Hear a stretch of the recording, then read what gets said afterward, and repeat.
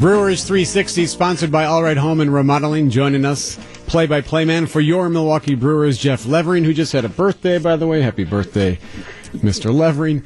Hey, Jeff, let me ask you this. We always hear about this, right? When there's a trade and that what it could do to the clubhouse, it could shake things a little bit. Some people could be disappointed, surprised, or whatnot. This one does seem a bit different. Should we be concerned at all about how the clubhouse is feeling right now? Hey, good morning. Thanks for the birthday wish. I appreciate it. It's a tough one because he was such a dynamic part of this organization for so many years, Josh Hader. So many highlights and so many great things that he accomplished with the organization. He was front and center of it as well. He was kind of a bridge guy as well, just in terms of preparation and how he got the bullpen ready to go. Really was a leader at the back end of the pen. That's one of the things that I see with it is who's going to step up at the back end of the bullpen, not just in terms of getting the final three outs of the game, but who's going to step up in that leadership role. It's a great opportunity for someone back there, for maybe a couple of different people back there to have their time shine right now. Jeff, if you look at all the deals made here at the deadline, do you look at this Brewers team and say they are better than they were at the beginning of the week? Maybe the same, a little bit worse? How do you see it? They certainly have more options, I will tell you that much. I think that they have a lot of firepower at the back end of their bullpen. Not to say that they didn't when Josh Hader was there, but now you have a lot more options. And Craig Counsell's been so good over his 10 years as Brewers manager of managing a bullpen late in the season. September runs, you think about the 40-man rosters, which only expand by 2 now in September. But Craig has been able to manipulate his rosters in ways that have really allowed this team to be successful. I think there are a lot of weapons back there. If you get a guy like Jake McGee who steps up and was an all-star last year and had 35 saves with the Giants, he's a piece that not a lot of people are talking about. Of course, Taylor Rogers and Nelson Lamet and Matt Bush, who's going to join the team today.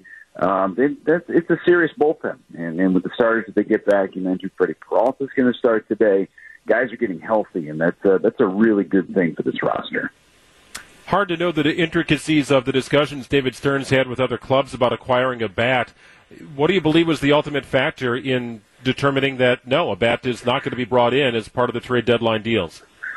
I think he said it a number of times where he feels like this group of position players is just a tick off, and I think we saw a really good homestand in the first couple of games against the Boston Red Sox.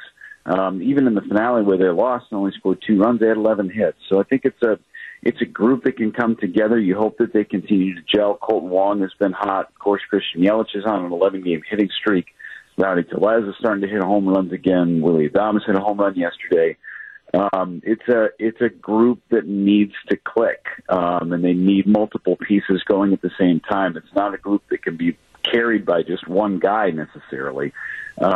So you just hope that over the next 2 months of the season that you continue to have success as a group, and as you continue to move forward, those guys are working together, and you put up a bunch of runs to support this great pitching staff. Jeff Levering joining us for Brewers 360. Jeff, we lost a legend yesterday. Ball and no strikes. Aaron waiting. The outfield deep and straight away. Fastball is a high drive into deep left center field. Buckner goes back to the fence. It is gone. Vin Scully, that's his call of Hank Aaron breaking Babe Ruth's home run record back in 1974. Scully passing away at the age of 94, one of the best there ever was, if not the best. Yeah, I think his Mount Rushmore is singular. He was an amazing broadcaster, an even better human being. If I can make one example, he's the only guy who could join Twitter and nobody would blink an eye and say something bad about him, right? He transcends everything. I was so fortunate to have met him and been a part of a broadcast that he was calling a game and I was calling the same game, which is extremely surreal. He was just he was baseball broadcasting. I heard a quote yesterday that said Vince Scully was better at calling baseball than any other human is better at doing anything else in any industry. And I think that, he was perfect. He was a perfect broadcaster and a perfect human being. And I think the baseball world they knew it was coming. It was a little bit it's one of those things where you know it's going to happen, but it still stings when it happens. Thank you, Jeff. You got it, guys. Take it easy.